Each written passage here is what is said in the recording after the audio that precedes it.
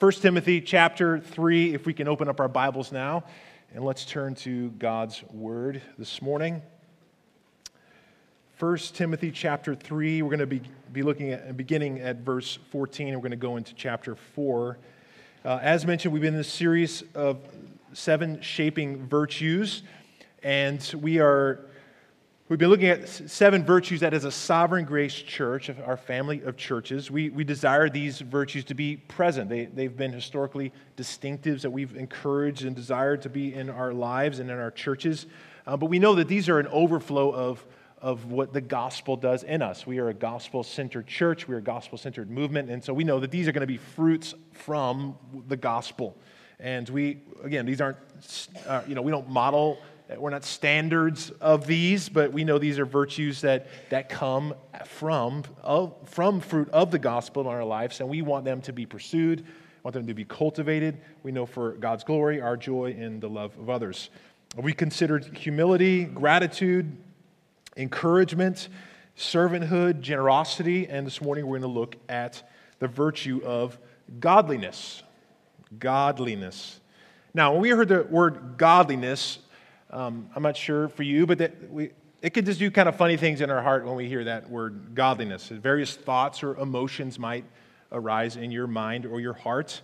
You're going to hear a list of rules today of what it means to be godly, to-dos, postcard with a bunch of to-dos that you need to, I don't know, maybe based on our religious upbringing, that has a lot to do with what that word maybe brings up in our thoughts, to what godliness, what means to be godly. So possibly you feel a bit stiff, or you're bristling at that, or are we thinking, is this something even that is obtainable? Well, my hope today, and my prayer, it has been today, is that God would help us grab a more sense of what godliness means, and we would leave this morning with God's hopeful, glad call to pursue godliness. It would feel like a joyful opportunity for us to know and pursue our Savior in godliness. So let's read our text, and then we're going to pray to that end. Beginning at verse 14.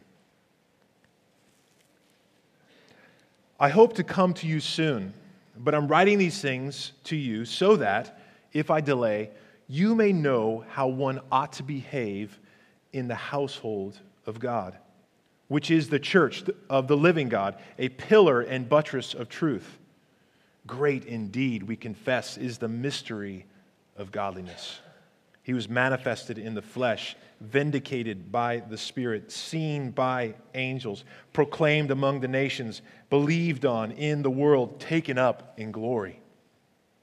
Now the Spirit expressly says that in later times, some will depart from the faith by devoting themselves to deceitful spirits and teachings of demons, through the insincerity of liars and whose consciences are seared, who forbid marriage and require abstinence from foods that God created to be received with thanksgiving by those who believe and know the truth. For everything created by God is good, and nothing is to be rejected if it is received with thanksgiving, for it is made holy by the word of God and prayer. If you put these things before the brothers, you will be a good servant of Christ Jesus, being trained in the words of the faith and of the good doctrine that you have followed. Have nothing to do with irreverent, silly myths. Rather, train yourself for godliness. For while bodily training is of some value, godliness is of value in every way, as it holds promise for the present life and also the life to come. The saying is trustworthy and deserving of full acceptance. For to this end we toil and strive, because we have our hopes set on the living God, who is the Savior of all people, especially of those who believe. Join me as we pray for God's word in our hearts this morning. Lord, thank you for this opportunity in this series to consider these virtues that we want to mark our life and that we know is in a fruit. It is born from the work of the Spirit by the gospel in our life. And Lord, we need help. We need your help to understand what this means to to pursue godliness, to train in godliness. And so I ask that you would come by your Spirit, teach us through your word, by your Spirit, and we would leave with a better understanding of what that means, and Lord, with a heart to be devoted and to pursue that by your Spirit, because we know that your glory is in view and our joy. So help us to feel and know and believe that this morning. Amen. Amen. Now, there are 15 occurrences of the word godliness in the New Testament, and 13 of them are in Paul's pastoral letters, 1 Timothy, 2 Timothy, and in Titus. And interestingly enough, 9 of them are in this very letter of 1 Timothy. So I think it might be helpful for us to consider this letter and maybe what we can learn. 1 Timothy, Paul is writing to the young pastor whose name is Timothy, who is pastoring a church in Ephesus. And he's being charged with the responsibility to serve that church, and there is some erroneous teaching going on that he's needing to correct. And he's addressing areas of the church to set the church in order. We see earlier in chapter 3, he's talking about what it means to be a pastor and deacons and trying to set things in order so that God's church could be faithful. And in verses 13 and 14, the church is described as a house with a particular design and purpose. And this house is God's church. God is the Father. This is His family. We are His children. And it's a living house. It's a building. Christ as its living, life-giving agent. And this house has a purpose, a sort of a picture word here that we see, it being a pillar and a buttress of truth. A buttress is like these supporting beams that would be on the outside of the walls. These pillars and support columns are structurally necessary to hold up this building. And God's church is to be a pillar of truth, kept by truth, modeling truth, strengthened in truth. And this truth instructs God's people on how to, we see in verse 15, Paul saying, I can't get there, but I'm going to encourage you on how to behave, how to live. Now, we use that word in our homes, right? You get kids, behave, right? Act in a certain way that your life is shaped, that this home should be, and what we're all about. And Paul wants their life to be under and about something. And he uses this word frequently that addresses this behaving and living, which is godliness, how to honor God. Godliness. We are told throughout the letter to flee greed and pride and pursue righteousness and godliness, faith and love. 6:11. We're to live in contentment, not surrounded and succumb to riches, love of riches, with godliness. Chapter 6:6. It says, it is proper for women to profess godliness with good works. 2:10. We are commanded to pray for kings and all who are in high positions, and that we may lead a peaceful and quiet life, godly and dignified in every way, for this is pleasing to God. 2:2. Widows who have children and grandchildren are to show godliness to their households by serving them and loving them, for this is pleasing in the sight of God. 5:4. So, a lot of opportunities to command and charge and move towards godliness. Paul would write in his other letter in Titus 2 that we're to say no to ungodliness and worldly passions and to live self-controlled, upright, godly lives awaiting the return of Jesus. Chapter 2, verse 11 through 13. So, some things we can kind of pull out of this. Godliness is for all believers. Right? Paul has been writing and talking to pastors and to the rich and to women and to widows. Godliness is to be pursued, meaning all of life is connected to this. If it's our homes or our prayers for our government or with our money, and godliness is pleasing to God. So, how can we kind of come and distill some of this down to what is godliness? Why I've been helped by Jerry Bridges, who's the late author and teacher, and this is a helpful answer. A little bit lengthier, but let's inform where we're going this morning. The New Testament word for godliness, in its original meaning, conveys the idea of a personal attitude toward God that results in actions that are pleasing to God. So, a personal attitude towards God which results in action. This personal attitude toward God is what we call devotion to God, but it is always devotion in action. And this devotion is the only motivation for Christian behavior that is pleasing to God. This motivation is what separates the godly person from the moral person, or the benevolent person, or the zealous person. The godly person is moral and benevolent and zealous because of his devotion to God. And his life takes on a dimension that reflects the very stamp of God. Therefore, godliness is devotion to God that results in a life that is pleasing to him. Devotion to a heart that is devoted that results in action that is pleasing.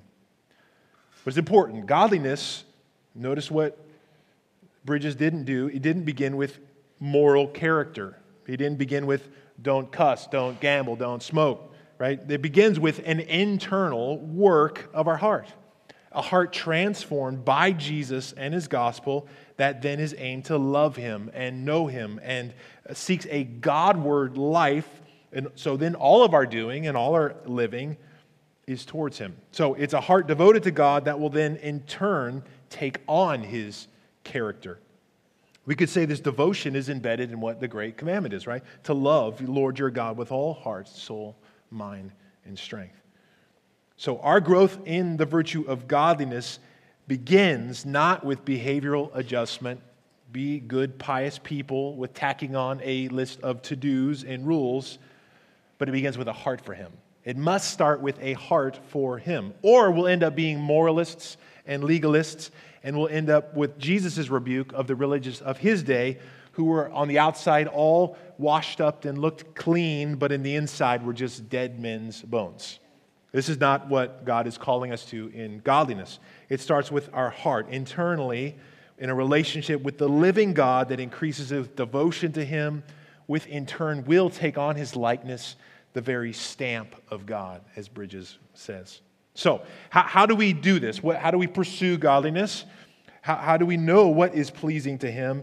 And what is sort of the end goal? What is the goal of godliness? So we're going to consider those. Godliness made possible, godliness to be pursued, and the goal of godliness. So let's start with this first point.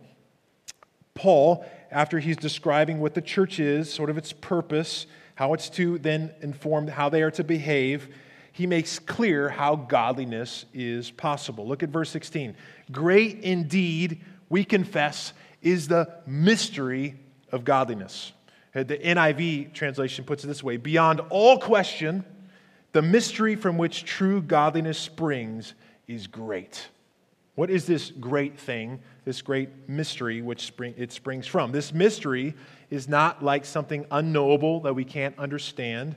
It means something that was hidden that now has been revealed.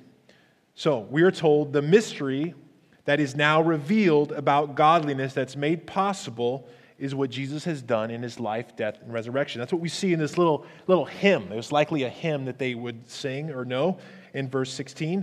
Jesus came in the flesh. The incarnation took place. He was a man. He lived among us. He lived a perfect life, and then he died and rose from the dead, and he was vindicated, meaning it was justifying proof that he was the Son of God, and he conquered sin, Satan, and death. His resurrection was witnessed and testified in heaven, and then that message was proclaimed, and the world heard the gospel, and people believed, and then he ascended. He is now in heaven, and we are awaiting his return. This is a little synopsis of the glorious gospel. Paul is saying there is no godliness achievable for us without the gospel, without Christ, without his life, without his death, without his resurrection on our behalf. So if we rewind the story, we were created to reflect God and to live Godward lives in perfection, to image him, all his beauty, all his holiness, all his perfection, and yet sin entered creation and brought corruption and brokenness to all of creation, including us, and therefore we are now born into sin, and therefore we are bent ungodly, not toward God. We are anti-God. But this is the glorious good news, and this is where Paul's trying to begin. Jesus died for the ungodly. He tells us in Romans chapter 5, for while we were still weak, at the right time, Christ died for the who? The ungodly. He died for the ungodly, and God shows his love for us in that while we were still sinners, not all godly, when we were sinners, Christ died for us. This is paramount. This is glorious good news. Praise the Lord. For Jesus died for the ungodly to bring us to God. And now the ungodly, who once lived for self and for idols, are now filled with the Spirit, have been given new hearts, so that we can now know and love God and pursue God and be devoted to God and desire to please God. This is what Paul means when we walk worthy of the gospel. Philippians 1:27. This experience in Jesus is what John Stott says is the Christian conversion from self-centeredness to God-centeredness. From self to God. We want to live Godward. This is the mystery of godliness, meaning Jesus comes, He is the answer, He is the means, He is the power for us to live godly or Godward lives. So by faith in the perfect one, the godly one, Jesus, His perfection is applied to us by His grace through faith, and we are what the Bible calls justified. We're made righteous, and therefore we have a right standing with God in relationship with Him because Jesus lived a Godward, devoted life in perfection that is accounted to us. Our pursuit of godliness now flows from who He is, what He's done, and who we are in Him. We must get that first and foremost in place, which then, out of that identity, we want our thoughts and our attitudes and our actions to grow more and more like Jesus, what the Bible calls sanctification. We want to honor Him. We want to please Him from our position, not for a position of acceptance. So unless we begin here, unless we grasp the beauty and the power of the gospel and we allow our pursuit of godliness to come from that, from a love for God in response to what God has done in His love for us, it will just be cold and joyless and religious duty. But when we do understand that, when it does flow from that because of who we are, by His Spirit making us sons and daughters, and out of reverence and love for Him, we want our hearts to be more devoted to follow His commandments and us to conform to His will, it is pleasing to Him, and there is joy. So, godliness begins with what God has done to make this possible in His Son, Jesus. Godliness is God-centeredness. And God made this Godward life possible in Jesus. And because we are in Christ, we are then to pursue. It is a devotion that is in action, as we heard earlier. We're saved to pursue God. This is our second point, godliness to be pursued. It makes it not only something we desire, but it makes it something also necessary. So this is what Paul does here in chapter 4, beginning of chapter 4. Paul then, before positively instructing them on the pursuit of godliness, he addresses those who are doing the opposite, those who are pursuing ungodliness, proof of they're not in God. Now remember, Paul's correcting some false teaching, and what we see Paul pointing to in this chapter is this weird form of Christian asceticism that is snuck into the church and that people were teaching.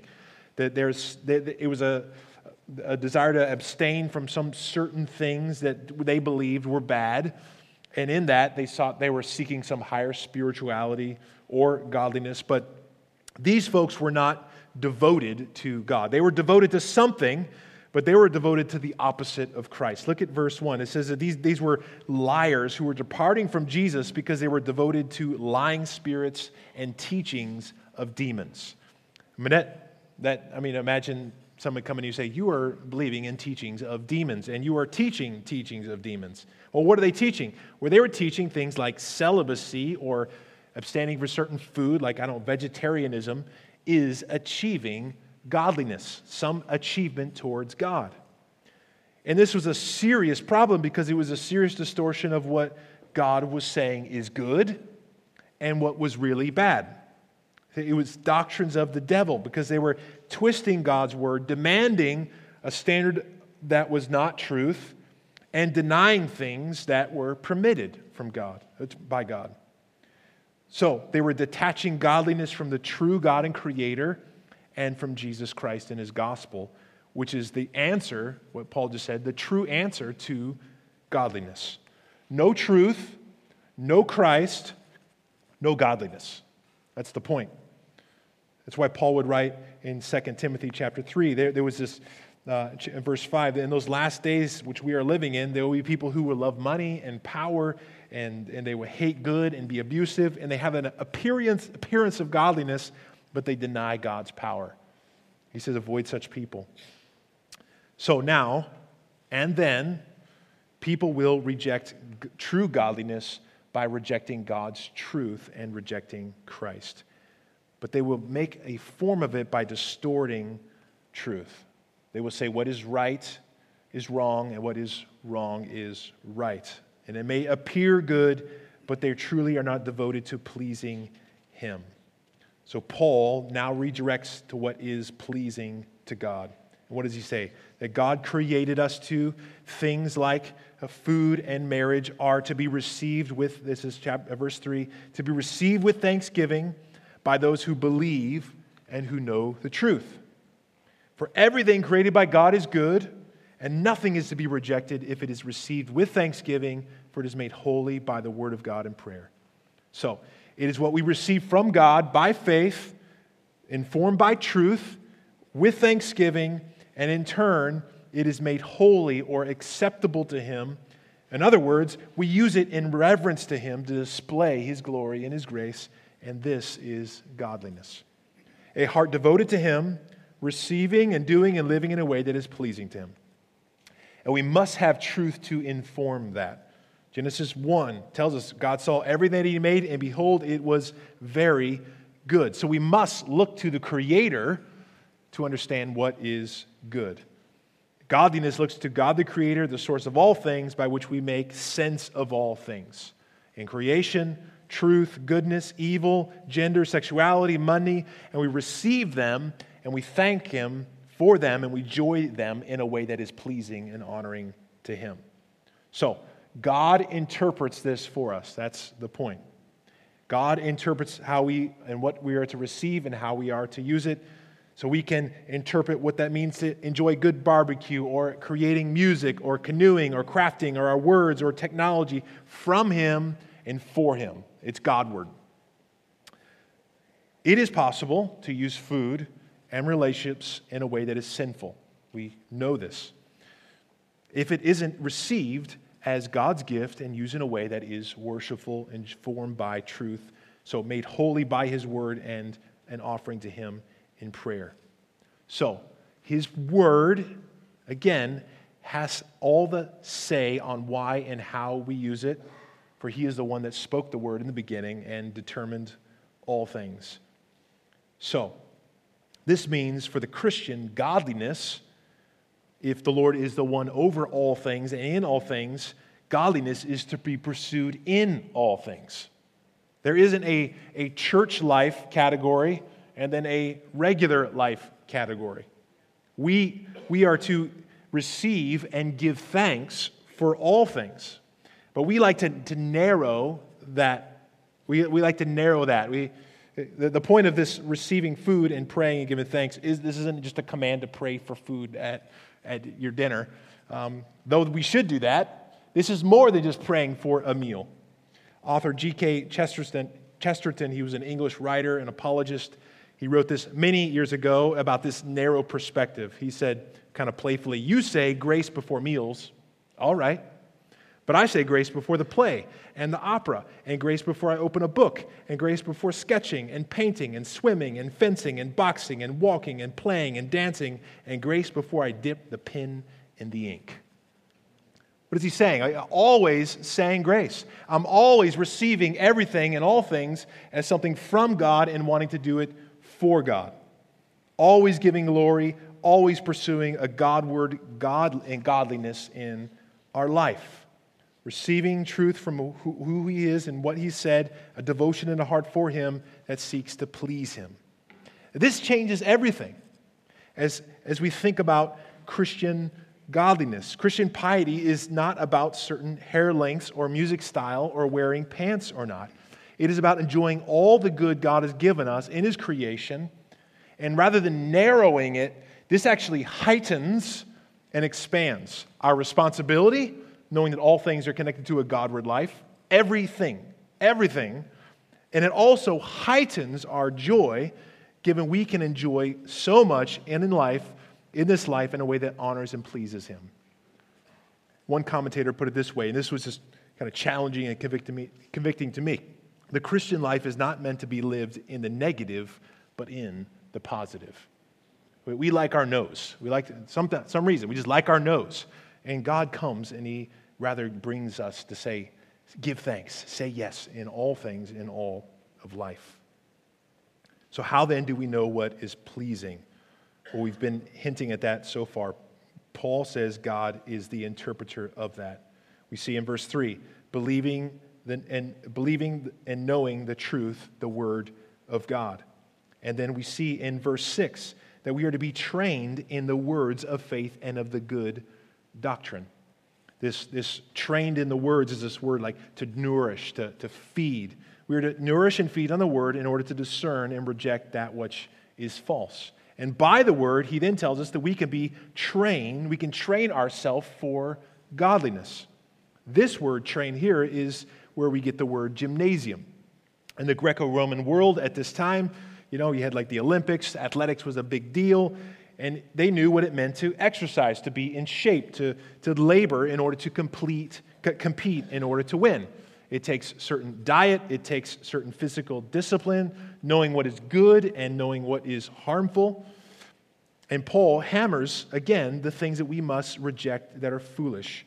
These foolish lies. Look what he calls them there. They have nothing to do with irreverent or unholy, ungodly, silly myths. This word literally means like old wives' tales, old womanish myths. These are in opposition to God in Jesus. And look what it says. It says they were devoted to these. Chapter 1, he says that there's others that were devoted to these myths and these distractions. So, what will help us know what to be devoted to? What will occupy our hearts and thoughts? We must believe and know the truth, the words of faith and of good doctrine to live godly lives. So it is to be informed devotion is the point. This shows us the necessity of knowing the Scriptures. We must know our Bibles. We must get God's Word in our hearts, to meditate on it and to study it so we may know what it looks like to walk and live in godliness. Psalm 119:11 tells us, I have stored up your word in my heart that I might not sin against you. It is defense, it is discernment, it is knowledge of what is good and true. In church, we must fill our minds and our hearts with that because we are breathing the air of cultural lies and myths that are in opposition to what God says. Every day, we are breathing things like, you do you and be true to yourself. The authentic self is what you believe is right for you. Your truth is what is true. Follow it. Be devoted to that. Whatever pleases you, do that. During this American designated Pride Month, a world is fully rejecting God and embracing lies and suppressing truth. Romans 1:18 tells us, for the wrath of God is revealed from heaven against all ungodliness of men who suppress the truth. They exchange the truth of God for a lie, Romans tells us. It says that they rather want to worship the creation rather than the Creator. The world is offering us a different diet, not just junk food, but poison for our souls. False things that want us to obey and bow down and believe. Godliness looks to what our Creator says and submits to Jesus' word, even when we don't feel like it. So having the virtue of godliness, living a godward life, is pleasing to Him. And we know that the world around us is not always going to be a favorite in that. We're not going to win a crowd when we choose godliness. At times, we're going to be hated and rejected by the world around us for choosing our Creator's word and truth than our own. We need to be ready for that. And may it not be because of how we stand in truth, meaning our sinful attitude. They reject us and hate us because of our attitudes, but what we believe. And may we be clothed in the virtues that we have been talking about, humility, and generosity, and gratitude, and maybe we be shaped by His love. And I want to draw attention to this pursuit of godliness. What we need His word to pursue godliness. And know what Paul says. He says, put these things before the brothers and sisters. Put this before the brothers and sisters. Our pursuit of godliness is not done in isolation. We do not do this alone. Community is needed. We each need brothers and sisters in our life to hold up God's truth before us, to remind us of truth, to confess our sins to one another, to correct and adjust and to pray for and to encourage one another in our pursuit of godliness. So we must put this before our brothers and our sisters. This is Paul was commanding. So, as physical exercise is of some value, Paul tells us, Paul says, like a good diet, proper exercise, it does bring health. There is value to that. We should steward our bodies. There's reward and value, but it is not of ultimate value. It is not of utmost value. What is of utmost value? And this is where we'll get to our last point, the goal of godliness. Look at verse 8 again with me. He says, for while bodily training is of some value, godliness is of value in every way, as it holds promise for the present life and also for the life to come. The saying is trustworthy and deserving of full acceptance. What is this saying that is trustworthy and worthy of full acceptance? It is that godliness is of value in every way, as it holds the promise for this present life and the life to come. Meaning, there is value in this present life with pursuing godliness and allowing godliness to shape our life. Why? Well, for example, godliness, if you have godliness in your life and in your relationships, there is going to be greater joy. If you have if both of you are ungodly spouses, your marriage is going to really stink. If you both are godly, pursuing godliness as spouses, there is going to be the opposite. It will be true. There will be blessing. So there is value in this present life to pursue godliness, and there is also life to come. And this is where Paul, I think, is aiming this necessity and this goal and this urgency to understand that the pursuit of godliness isn't a pursuit of just something else, right? Like here is God, and then we're pursuing godliness over here. Our pursuit of godliness is devotion and pursuit of Him, because He is our end. We are rescued from ungodliness and wrath and saved into God by God, so that one day we will be fully known by God and we will fully know God, which is true life. So the pursuit of godliness has eternal implications. It is a serious deal. We are commanded in 1 Peter chapter 1, but just as He who called you is holy, so be holy also. And that we are told in Hebrews 12:14 that without holiness no one will see the Lord. Ungodliness is a rejection of His word and a rejection of pursuing His will, which in turn will provide a loss of our eternal place with Him. It was happening right here in this church in Ephesus. They likely thought a little junk food might just slow us down, but they neglected to see that the ungodly diet would actually kill them. That's why we hear urgent warnings from Jesus, like cutting off our limbs and gouging out our eyes, figuratively, to do whatever we need to against ungodly sexual sin. Because we don't mess with it, because in the turn, hell might be our end, might be possible. So godliness, our pursuit of godliness, has eternal implications. So life to come is of great value. This is Paul's perspective, eternal perspective. He would write later in chapter 6, verse 14, that we're to pursue godliness and by that keep the commandment unstained and free from reproach until the appearing of our Lord Jesus Christ. He had that day in view, the life to come in view. And godliness holds a promise of life to come. As we continue to trust in Jesus, who makes godliness possible, our devotion is steadfast towards Him, and we keep our life submitted to and follow His word in order to please Him and honor Him. This is the urgency. And this is why Paul says in verse 10, "For to this end we toil and strive." because we have our hope set on the living God, who is the Savior of all people, especially of those who believe. You're reminding us that we live in light of eternity. We've talked already about temporal things, like marriage and food and good gifts that God is going to give us, and homes and cars and money, and these are not bad, though it'd be helpful to read chapter 6 as Paul digs deeply into what godliness means and warns of how riches plunges into ruin. But we can receive all of this as from a good God and enjoy them for His glory. But this earthly, temporal enjoyment is going somewhere better. We must remember this in our pursuit of godliness. Our hope is fixed on the living God. The living God. This is our hope.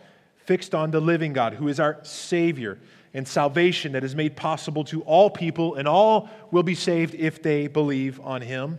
And so as we live in our growing, increasing devotion to God, the Godward life to please Him, one day the end is that we will be fully with Him. There will be no darkness. There will be no ungodliness. Only light and His perfection and His presence and His love unhindered. This is where godliness goes. It goes to knowing and experiencing and enjoying God forever. And this is the beauty, is God has given us all things for this to happen. We're not without any tools, without any resources. This is what 2 Peter chapter 1 tells us. Our hope in this is that God did not withhold anything from us, but He gave all of Himself to us. Look at what verse 3 says. His divine power has granted to us all things, say all things that pertain to life and godliness, through the knowledge of Him who called us to His own glory and excellence. God has called us to His glory. He's called us to His excellence. He wants us to know and experience and to know that for eternity. And He has gifted us all things we need to pursue and to live in that. All of heaven is for us in this pursuit of godliness. All parts of our life, 24/7. And it's to be pursued by all of us, young and old, new believer and mature. A heart devoted to God that lives in a way that seeks to please Him. So just a question for us. How is our devotion? Not our Bible reading, but a desire, a heart to please Him, to know Him, and aim to receive all that He has and give thanks so that we can then live in such a way that pleases Him and we find joy. I encourage you to ask that question and ask the Lord, where is that? I want more of that, because this is for our joy. This is for God's glory. Just as Paul toils and strives by a hope in the living God, we don't strive and train in godliness out of condemnation or out of fear, but out of a glad hope. This pursuit of godliness is for glad hope. Our good God is calling us to Himself, Godward, to glorify Him and to enjoy Him. So godliness means there is opportunity for more life and more joy because it's where He is. Doesn't that make the pursuit of godliness sound much more enjoyable and palatable and something I desire and want? Because like Chesterton said, there are thousands of ways each day we get to be saying grace. And that's glorious. Saying grace in all the gifts He's giving us, receiving gift after gift, blessing after blessing, moment after moment, good things that He gives us that we can receive, we can pray in thanksgiving, and it's out of a heart to be devoted to Him so that He could be glorified, He would be pleased, and we would enjoy His love in deeper measures. So let us allow this virtue of godliness to be something we cultivate and encourage in our hearts. For it is for joy. It is for joy, and it is in the end that we get God. And that is a beautiful promise.